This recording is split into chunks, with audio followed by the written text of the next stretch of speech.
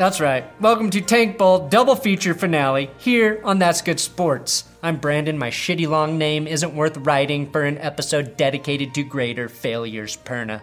Now, we had 2 overtime duels by teams that have no awareness what the value of a high draft pick means to the future success of their franchises. I am thrilled, though, that the Bengals, Dolphins, and Giants potatoes turned into magnificent displays of obliviousness.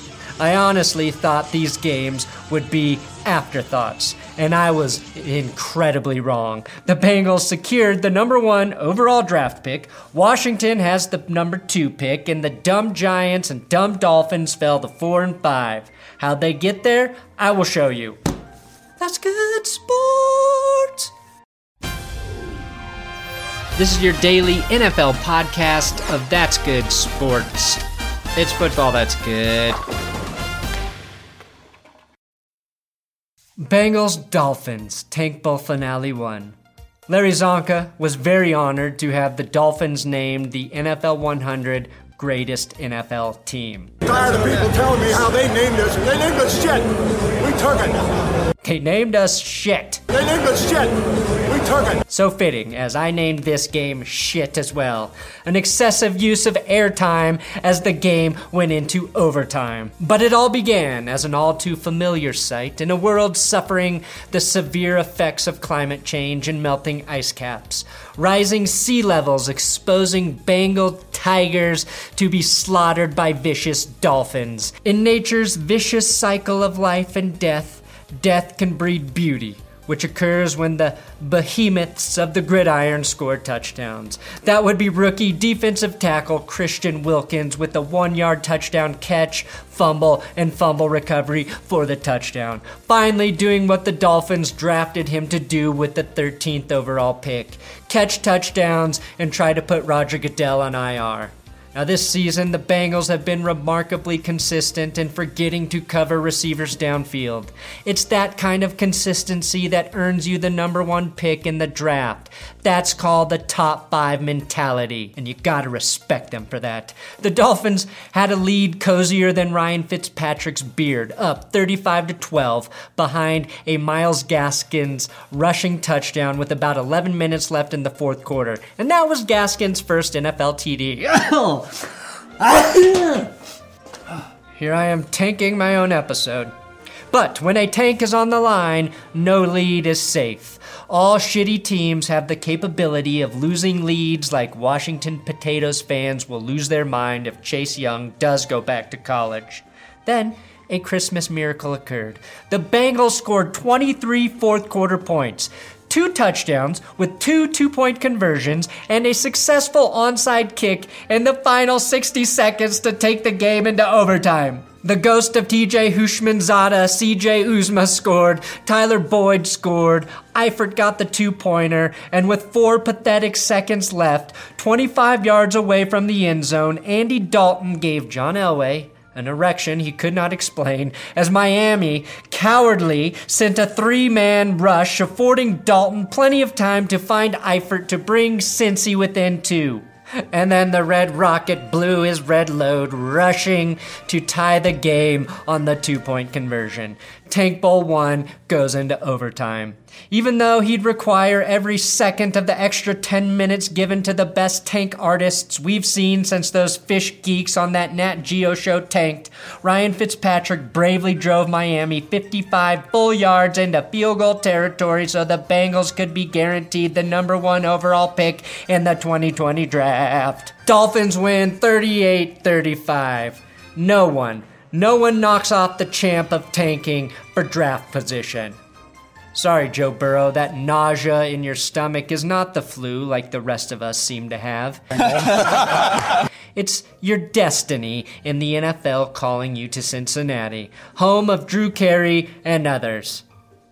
Wait, no, that was Cleveland. They named us shit. Home of the Cincinnati bow tie. Please wear a Bengals-colored bow tie on draft day, Joe, so I can make a Cincinnati bow tie joke then. The only quarterback in NFL history to throw 4 touchdown passes in a single game with 4 different franchises. Today makes it the 5th. What was the key to the fast start for you? I guess it's going to be tough to catch me. I'll try to keep going. I don't have any emotional response. Tank Bowl 2 featured Giants and Washington Redskin potatoes.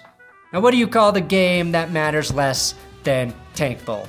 Probably the New Mexico Bowl, maybe the Gasparilla Bowl, or the Two on the Nose Cheez-Its Bowl. All real college bowls, by the way.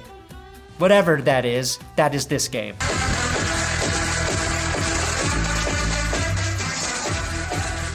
This game was second fiddle to the banjo.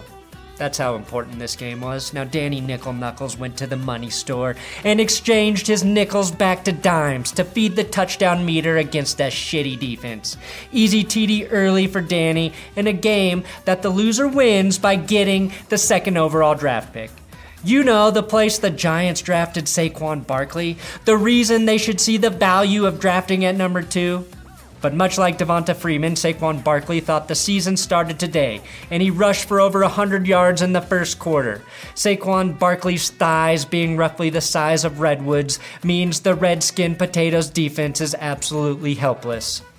That or they just can't tackle. Both seem equally plausible. Saquon can literally do everything, including catching passes from Danny Nickel Dime Jones. Saquon can literally do everything because the Redskins secondary literally can't do anything. Nothing new here, though. As we witnessed in the Tank prequel, no multiple score lead is safe in the fourth quarter when all teams on the field erase leads like the dumb kid erasing his name after misspelling it on the SAT.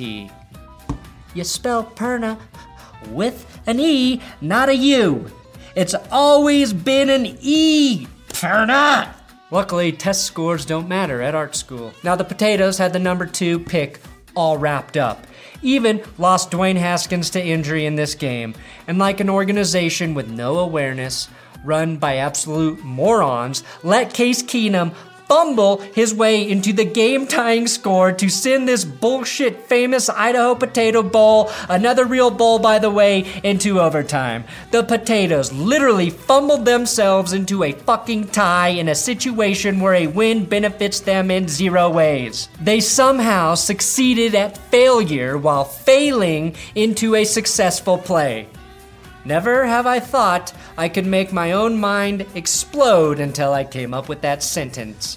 Fortunately for Washington, Saquon Barkley is too much of a pure athlete to downshift during a career game, 189 rushing yards plus 90 receiving yards and 2 touchdowns. It was his thunderous thighs that got the Giants down to right around the 5-yard line, and then Danny Dimes exchanged currency once again to really make this confusing, this time to rubles, Russian rubles, and threw his 5th touchdown of the game. Danny Rubles doing Washington a huge favor, just like the Russians thought they were doing when they hacked our election. Instead of Trump, Danny gave himself Chase Young to chase his young ass into the dirt twice a year. And there you have it, the conclusion to the worst teams playing the worst teams in 2019 football. The draft order won't be solidified until next week, but Cincinnati, you win the Big Dick Player Award for securing that number 1 overall draft pick. In Washington, you get nothing for getting number 2. Except, good job at losing today. Thanks for watching another episode of That's Good Sports. Please subscribe here on YouTube. I'm on Twitter, Instagram, at Brandon Perna. If you care to follow me in either of those places, I don't know why you would. It's like you're here watching my video. You want to read words I'm tweeting out into the internet ethosphere? Well, maybe you would. Sometimes there's pictures. This is your daily NFL podcast of That's Good Sports. It's football that's good.